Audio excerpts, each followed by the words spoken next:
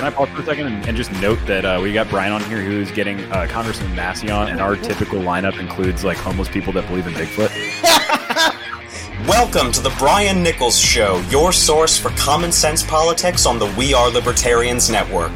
The Brian Nichols Show is the fastest growing liberty podcast that brings together people from all means of political thought as we seek to have meaningful conversations about the issues you care about.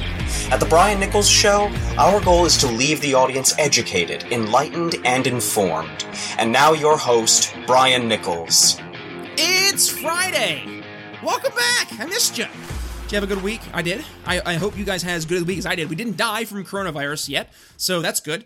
So keep on keeping on, folks. But hey, you know, we're not going to talk about doom and gloom here on the Brian Nichols Show. I mean, we do sometimes, but not this week. This week, we are being positive. We are being uplifting libertarians because this week I am joined by the CEO of the Startup Societies Foundation, Joe McKinney. Now, Joe joins the show to discuss, like I said, the Startup Societies Foundation, which is a nonprofit that supports an ecosystem of entrepreneurs building libertarian micro experiments. Because the reality is that libertarians tend to talk a really good game, but we don't really walk the walk sometimes. So, with that, Joe joins the show to discuss how we can walk the walk, how we can actually start to build these libertarian micro experiments and actually test out the ideas that we talk about and show the rest of the world that, hey, you know what we're doing? It actually works. So, I don't want to spoil too much of the episode, so without further ado, on to the show! Joseph McKinney here on The Brian Nichols Show. Hey, Brian, thanks for having me on the show. Absolutely. Thanks for joining the show. And I was given your information by our dear leader over at the We Are Libertarians big channel, Chris Spangle. And you are leading a great organization that really is helping libertarians answer the question, okay, well, what would a libertarian society look like? And that is the Startup Societies Foundation. So let's do this. I want to start off introducing who you are to my audience, and then we'll go into who the Startup Society is and what your Startup Societies Foundation that is, who you guys are, and what your main goal is. Yeah, totally. So for one clarifying point, the Startup Societies Foundation is not just made up of libertarians, though a lot of us started as libertarians, and certainly provides a way for libertarians to move forward. But the onus of this is just this idea that instead of simply arguing about the political ideas that you have, it's much more effective, much more ethical, and much more satisfying that you actually implement them in your everyday life. And that may sound in everyday life and in the life in general. And that might sound overwhelming, but there's a couple of trends that are happening geopolitically and technologically and economically that are actually making it abundantly clear, more evidently available. The tools are more freely available. And one element of this is a lot of our co-founders, we saw that there was all these experimental communities that were popping up, and they were out there, they were getting money, they were getting citizens, what have you, but a lot of them, especially the more experimental ones, kept making the same mistakes. And also they weren't connected with each other, so they weren't sharing resources or human capital. And because of that, they were failing. So we realized, well, there needs to be sort of a common network, sort of an institution that can help promote these projects to the world, provide them best practices so they don't fail, and also provide a common network so that they can work together. And so that's what we created, and we sort of scaled from there with academic articles, blogs, podcasts, and trade shows.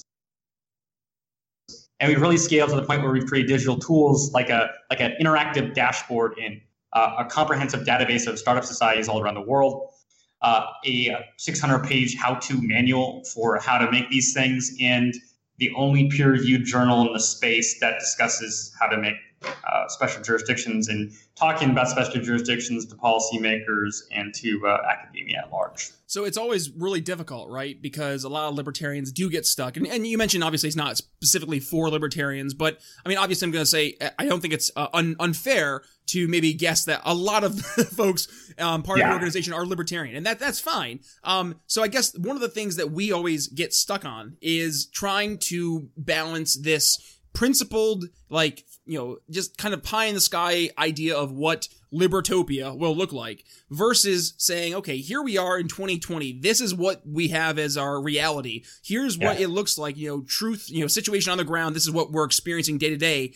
And this is what we need to do in order to, just to start to live a life of liberty and go about living it in our own personal lives. And I personally, that's kind of been my route more recently, is getting away from electoral politics so much, which is ironic, obviously, because my show the past, I think 4 or 5 episodes have been explicitly about Libertarian Party presidential stuff. But discussing more specifically about how do we, take our values of liberty and the principles that we believe in, that we're confident are correct, and apply them into our real lives, but actually make a real substantive change. And I dare say that sounds like what you guys have started to do over at the Startup Societies Foundation. Am I correct in that kind of assumption?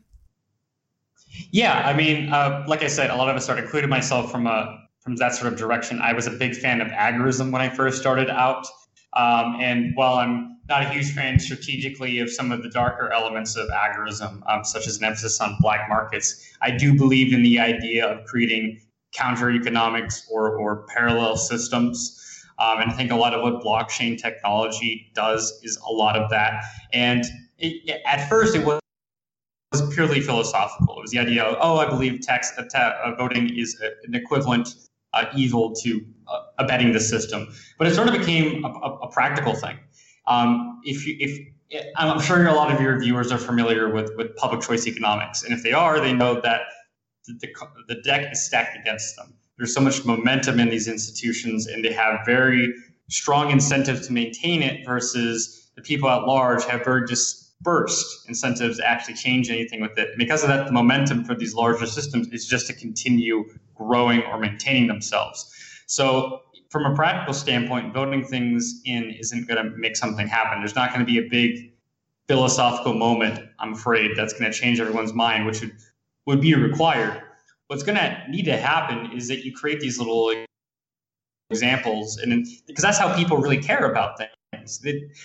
A lot of what happened in the early Americas, it wasn't everyone suddenly became really well versed in John Locke. It's it looks like what people are doing in Connecticut is doing pretty good. We should try that out in Virginia.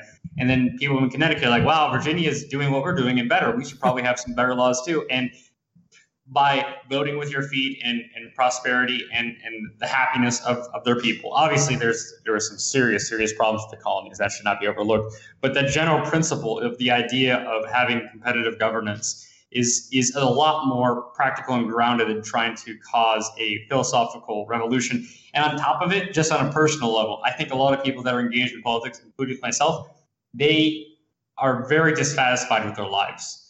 I mean, I think there's a little bit of a sick pleasure that comes out of, having this Machiavellian sort of love for politics, especially when you're really deep into the trenches. But ultimately, you feel like Sisyphus, versus at the end of the day, when you're working a project that's creating a parallel system, even if it's starting small, like something like a food drives, or a sort of like a impromptu library, or something that scales larger, like a blockchain company that's creating private like blockchain insurance, or a small full scale startup society that has the same weight of impact, while at the same time not going against principles and that same Machiavellian grossness that comes with traditional politics. I mean, let's be real, right? And this is something that, I actually just did an episode for the Big Channel. It's part of Chris Spangel's new Path of Libertarianism segment on the We Are Libertarians network.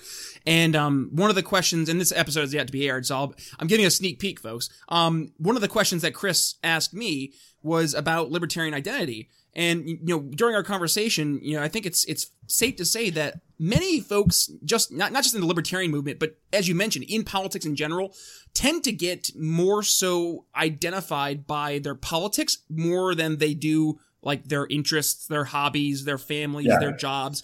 And I think you hit the nail on the head when you started discussing when people get involved in politics, it is because they are dissatisfied with their life. And it's so easy honestly, it is really easy to get involved in politics because all you have to do is get politically active. And that could be, just support a campaign on social media or what have you, versus actually doing something in your personal life to make substantive changes. I mean, I don't think it's too far out there to say that by and large, many Americans just look for the easy answer. They look for that magic pill. They look for the politician who's going to come in and save it all, whether it's somebody like a Trump on the right or a Bernie Sanders on the left.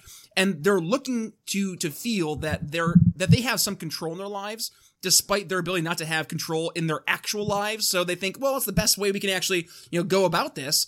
And it's sad, but I think that, I'm seeing this not just with Republicans and Democrats, but also libertarians, conservatives, progressives, is that they become so enamored in who they are as their political selves that then becomes who they are. And they forget about the things you have to do in your personal life to actually get success and actually put our policies and our principles into action. Yeah, there's a lot of sacrifice of your own identity for this ideology, and it leads to a type of sickness that a lot of people, including myself, had to deal with. And also there's this belief, this overriding belief that, well, we have to do it because something needs to change. But that really ignores that these options are actually practical. Because we get a lot of accusations that our ideas are fairly utopian, and there's certainly people that are very utopian. The Liberlanders of the world, or the people that are trying to make a city on a hill.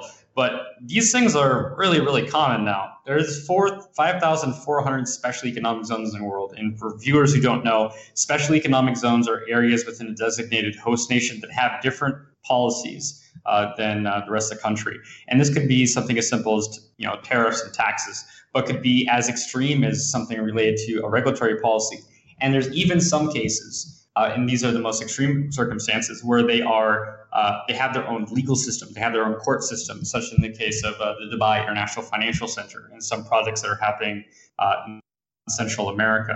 And a lot of them have, some of these better projects are largely autonomous, and about 60% of these projects are private.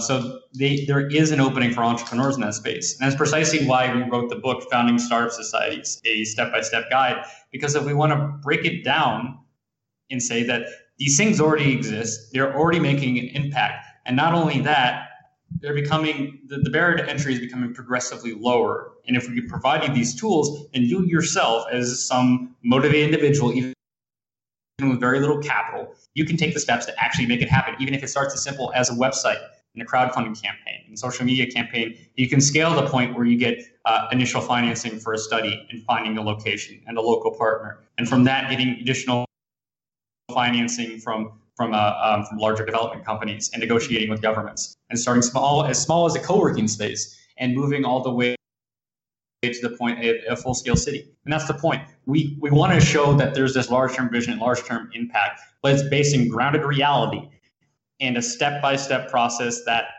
people can do. Well, and this is the thing that I think, again, going back to just the liberty movement in general, because this obviously is a liberty-oriented audience, is that we do get so stuck in this, what's the best way to advance liberty? And I mean, I'm not trying to dig up more libertarian drama, but like right now there's Jason It's a favorite libertarian pastime. If you're not really a real libertarian unless you have other libertarians arguing and then you comment on said libertarians arguing. In this case, it's people that I respect greatly, being that of Dave Smith from Part of the Problem and Jason Stapleton from Wealth, Power, and Influence, both very well noted, liberty activists and libertarian activists. And Jason is much more in the, let's go out of our way to make ourselves better as individuals and, earn your wealth, power, and influence and then change the system that way. Whereas Dave is much more in the make more libertarians out there. And I'm kind of sitting here on the sideline, like, do both. Like, why not both? Because when you look at what you're talking about here, and as you were discussing, starting out small, is these businesses that people can start, which really, they're, like you mentioned, their barrier to entry is very low, and if anything, the entry that is set in place, that barrier into the marketplace, is usually a barrier set by government. So I think it has to be twofold. You have to have a product, a good, a service, or something that you are promoting, selling, whatever it may be, that is definitely something that the consumer wants, number one.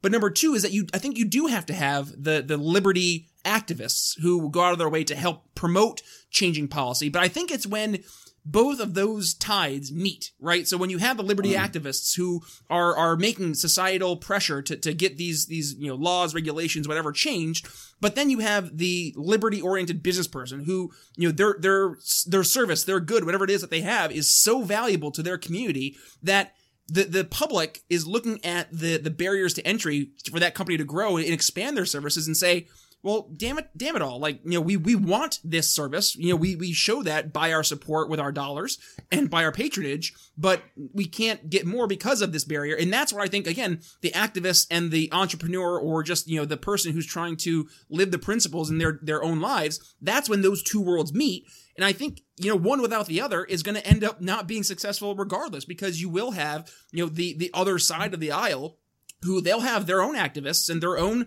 entrepreneurs who are going to be trying to put those barriers back in place and stifle competition. So I think we have to work hand in hand instead of being so quick to, say, well, my side's better versus your side. Like, I'm saying you guys are both right. And let's at least come to the table and have that open conversation to see, what you're bringing to the table that does have merit. And maybe, we can find our disagreements and work through those. But instead of just pointing fingers and saying my approach is better and your approach is worse, like, actually look at the merit of each side of the argument. Yeah, absolutely. I mean, 100% agree. And with a lot of these strategies, politics is intertwined with the business. Like, for instance, me, I don't have a business background. I studied poli-sci, philosophy. I was in political campaigns. I was going to go to pre-law. And then I threw myself into business that was premised off political ideas. And throughout it, I have to employ knowledge of politics, economics, geopolitics all the time. With these types of startup society projects, you are negotiating with the government for policies. So you're going to have to know politics. And that often includes working. In fact, it must. If you're creating a special zone framework, you have to negotiate, you have to lobby, you have to work with governments, and you have to push for some sort of policy change. So that's absolutely the case. And yeah, I mean, if people want to go out and do like activism proper, for electoral politics, feel free to do it. I don't think that there should even really be an argument. That's kind of the point. It's people should be demonstrating what they're doing and just have the results speak for themselves. I think a lot of time argument is just entertainment, and it's masturbatory, and I know that because of I participated in plenty of internet debates myself, and I don't participate in them anymore because I know that it's purely for entertainment, but it's empty, and it just makes you feel worse, and it does not get anything done. And if you're doing it for entertainment, then say so. Be open about it. If you're doing it to have a conflict with someone, say so. But if the point of your ideals is to make something happen, then you shouldn't tear down someone else's strategy unless your goal is to overcome them in a political battle or what have you. And that's fine. Just be open to the idea that you're using it for other ends rather than this hyper idealistic way that you're conceiving yourself, which I think is a little bit unself-aware. I mean, the meme that made my heart just soar because it was so accurate was that meme that came up at the end of last year with Captain America from the end of Endgame. And it's like, don't you want to get involved in this political debate? And it's like, no, I don't think I will. And that literally is me. Like, that's me now. I'm looking, what I used to do back, a few 4 years ago with Rand Paul running for president. And, I was all on board with Rand Paul's campaign. And I was one of the first ones on the front lines, going against the Trump folk. And I was firmly never Trump. And I invested far too much time and energy into trying to stop what was the inevitability of Trump. And if I had instead focused my time and efforts towards, bettering myself or bettering my arguments and message to not necessarily be combative and argumentative, but actually try and change people's minds. And that's kind of what the reason this show exists is because I didn't want to be stuck in these confines of, a back and forth on Facebook because it really is not productive. And I mean, people aren't really having their minds changed looking at a Facebook post. They don't. But that's neither here nor there. Let's kind of go back to why you're actually here on the show today, Jeff. So let's first and foremost kind of discuss the startup societies. And I wanted to first get kind of a little bit, Joe, for what is it that you would look to as maybe a crown jewel example of a true startup society that you guys have either supported or at least you guys have been documenting to show the values of what we're doing here? Well, so it depends on what your type of scale is. There's a lot of very interesting projects that are happening hush-hush at the moment. But there's obviously the historical examples. There's Dubai, which popped up. Well, I mean, obviously there was a city in the Emirate of Dubai for a while, but the city really skyrocketed in the 1990s because they created a series of special zones. So within 2 decades or so, it became a world-class city.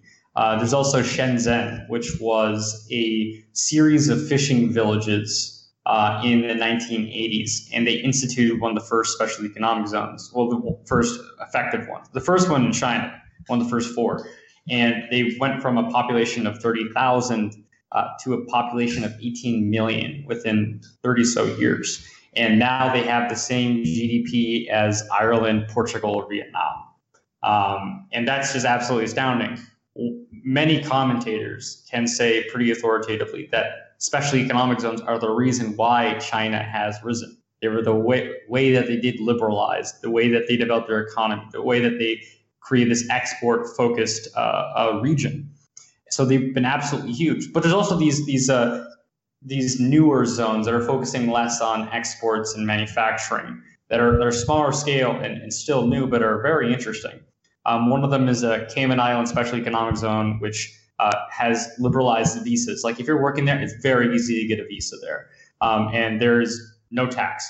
There is no capital gains. There's no income tax. There is no corporate tax, nothing.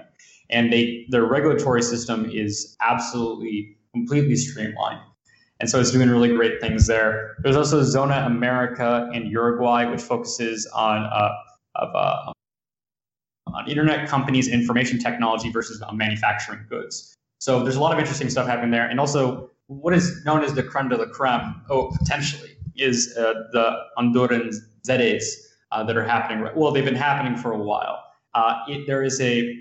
There was a constitutional change in the Honduran government that would allow a private company to create a proposal to what they call CAMP, a Committee for Best Practices, that would allow them to create their own legal system. So the private company would be able to basically write a constitution, their own legal system, their own taxation system, their own property registration system, their own legal code, everything. Not military, police. The only thing that they did not have power to that traditional governments do is military and sovereignty. Everything else is in the purview of the ZEDE, and they have to pay a 12% tax. But that's it. They have full reign, and it's been slow going for a while, but there's definitely some indications that they're going to be making a pretty interesting announcement pretty soon. And I have a feeling once they break this 10-minute mile, you're going to see a lot more of these things, because you're going to have a lot of governments that want to have these sort of things, that they're going to want to see the spillover effects that really improve their people's lives. But the interesting thing is, at a certain point, even though a lot of these things are allowed by the government, it's going to be the balance of power is going to shift a little bit. These things are going to have more power in the future than a lot of nation states have now, because you're seeing a diminishing power in traditional nation states, but you're also seeing rising authority within cities and special jurisdictions and special zones. And you're going to be seeing a lot more decentralized future that resembles a lot of past governance system that was not so reliant on the Peace of Westphalia, which guaranteed all authority in rule within nation states. Now, that's not to say that they will disappear or go away or there will be conflict. The goal is that there will be a multiplicity. There'll be pluralism within governance rather than having these set ties that are causing bureaucracy, momentum in unnecessary directions, and also unnecessary conflict. Because if you have this pluralism, you have much more ways to release valves, so to speak, for people's concerns. So where do you think that, where you are now versus where you see yourselves, where do you think this kind of mentality of startup societies will end up, 10, 15, 20 years down the road? And do you feel that the prospects of, people accepting this, and the reason I ask this question, Joe, is because when you look at the rise of someone like a Bernie Sanders, right? And, we're recording here February 2020, and, though he's not the nominee, I just got this inkling that Bernie Sanders is going to be the guy who sweeps this entire Democratic nomination process. And now the Democrats are going to be forced to choose, a true top-down, Democratic socialist centralized planning approach, or, and I'm not trying to make the distinction to Trump being by any stretch a free market capitalist, but at least someone who is friendly with the ideas of capitalism, though he is by no stretch of the imagination a capitalist, and he is, I would dare say, a crony capitalist. But at the very least, he kind of talks the good talk, if you will. So I guess with that being said, it seems like a lot of people are starting to buy this democratic socialism bit, and they look at themselves as being disenfranchised, as not being in a position of, not just ability, but also, in their own lives, they have no real chance to make something of themselves because of the societal pressure, the whatever it may be that they'll look to blame that's in place. So do you think that that's going to be a sentiment that we're going to have to compete with? Or do you think that by and large of seeing this in action is going to help encourage more people to understand the value of what's going on? I'm a big fan of the judo approach. The idea that you use the momentum of something, especially something as big as a historical event, to the advantage of a goal. So instead of fighting against this polarization, you use it to the advantages of your goal. There's going to be increasing polarization in the United States, and it may not. It's probably not going to get tremendously better. You're going to get a bunch of people who are going to be at each other's throats, unfortunately, and you're going to get a lot of people that are very sick of it. And you're going to find people that are going to be trying to exit out either by creating these things or leaving. Like, for instance, I'm sort of like an involuntary digital nomad. I've been popping around different jurisdictions. I currently live in Colombia. And I'm very happy about that. I'm very glad that I do not have to hear this talk about, the primaries or Trump or Sanders, unless I choose to, which I don't do as frequently as I used to. And I think that this polarization, you're also going to see increasing distrust. For instance, you see a lot of Democrats that were trusting many of these three-letter agencies and these institutions, and we're calling many people on the right crazy for saying that, no one could abuse these things, you're just being paranoid. Now they're increasingly thinking, wow, what if we get someone in power that we really dislike? Maybe we shouldn't have this type of power at this type of level. So if you have that type of distrusting of everything, you're going to have trust gotten down to its more natural level where, are you familiar with Dunbar's number? I'm sorry, say that again? Are you familiar with Dunbar's number? Oh, Dunbar's number? I am not. Okay, so Dunbar's number is around 120. It's sort of the amount of people that you could know that you can actually trust. It's actually around 120. Obviously, you can't really govern down to that level, at least not in the near term. But the point being is trust is really gotten down at the local level. So as distrust breaks down on the central and federal level, you're going to see a lot of local communities picking up the pace. So you're going to be seeing a lot more of that. And hopefully they go that direction, because the other one is conflict. It's increased conflict. And I think we can see very clearly, unfortunately, what could happen if there was large-scale conflict in a country like the United States or Europe or UK or any other part of the world. It's not pretty, and we should avoid it at all point, and this is a release valve. I mean, if we're lucky, we'll all be wiped off the face of the earth with the coronavirus by then, but I digress.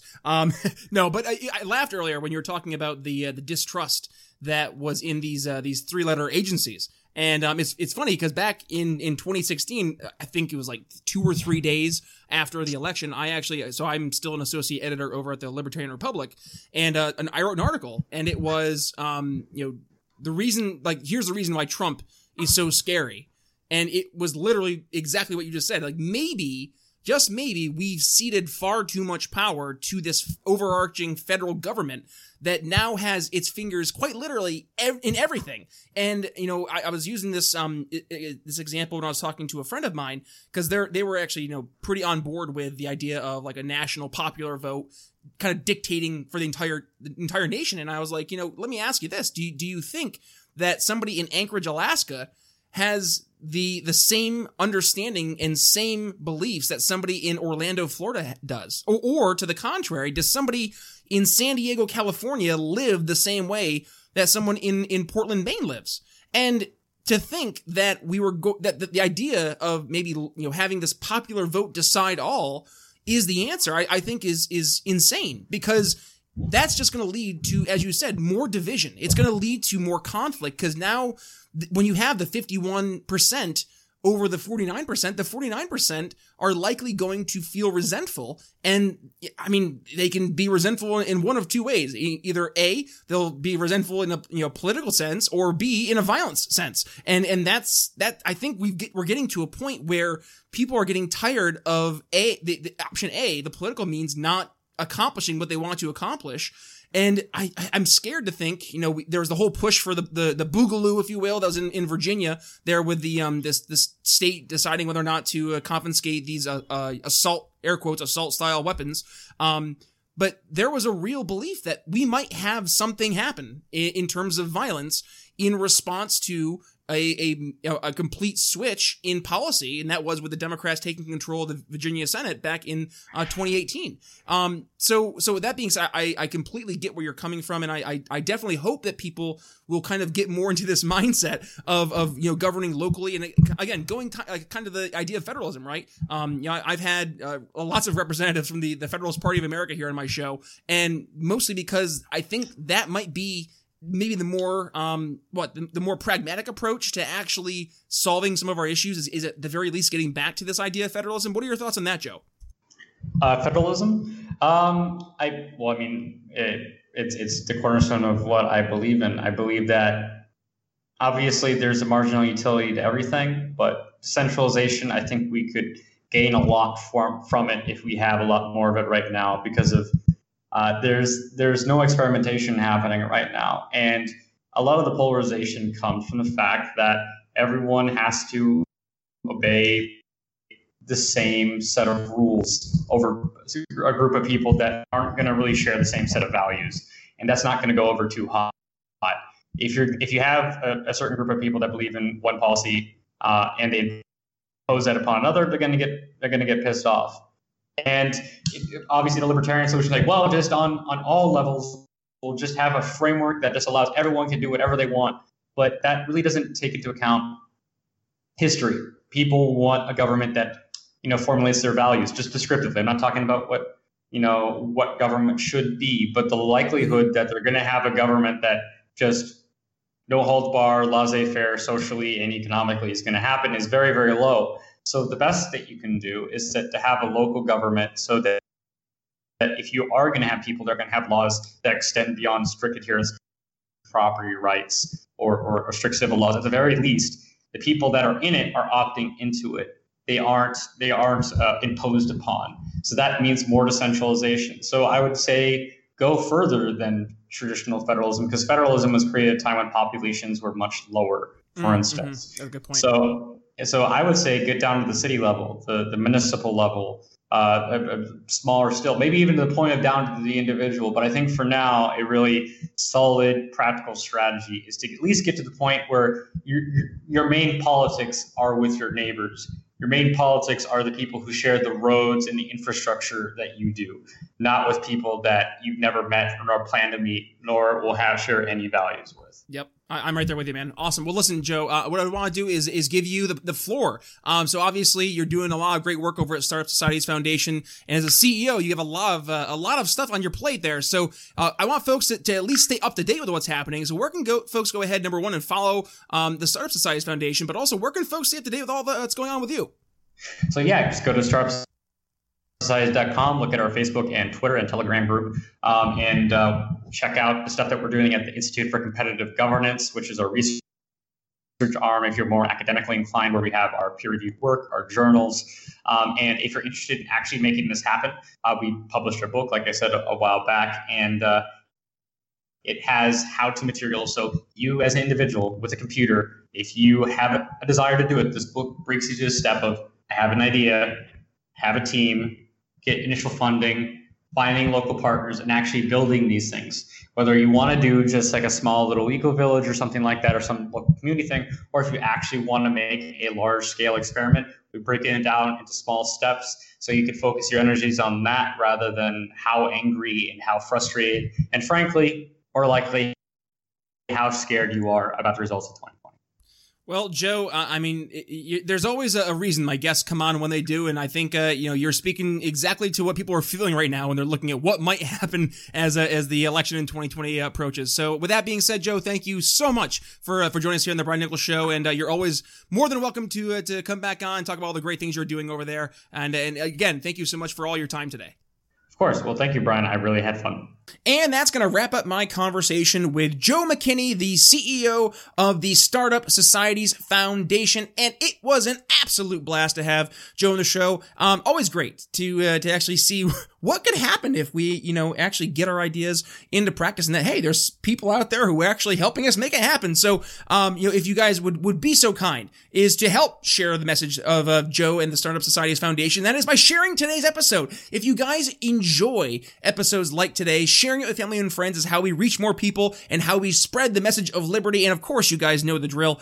Apple Podcasts, a rate and review, not only does it, again, help more people see the Brian Nichols Show, but it moves us up in the charts. And that's, like I said before, how We Are Libertarians got to be in the top 40 of news and commentary on Apple Podcasts recommended podcasts. That's incredible. So that wouldn't have happened without you guys doing what you do, and that is being awesome. So keep being awesome and keep sharing the show. And if you haven't rated and reviewed yet, go ahead and do that. But if you want to go make multiple fake Apple Podcast accounts and do that en masse, I'm just saying I'm okay with it.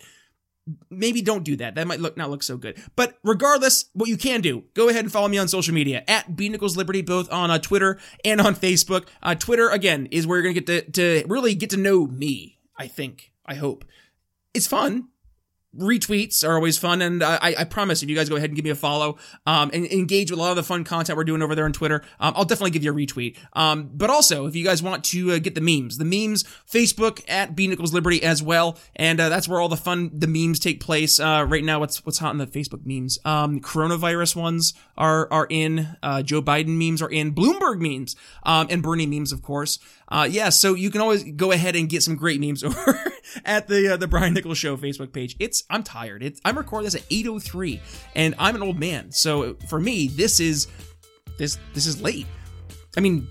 That's on top of working all day and going to the gym. So, it's a long day, but I do this because I love you guys and I want you guys to enjoy great content like this. And if you guys do enjoy great content like this, then I would definitely appreciate an email. Send me an email, brian@briannicholsshow.com. I love to hear what you guys think of the show, thoughts, suggestions. If you have any people that you want to see come on the Brian Nichols Show, any guests or what have you, again, brian@briannicholsshow.com. Best email to reach me. So with that being said, folks, it's been a blast. Thank you so much for joining us here. Yes, another fun-filled episode of the Brian Nichols Show. So signing off for Joe McKinney from the Startup Societies Foundation.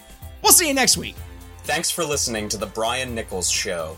Find more episodes at briannicholsshow.com.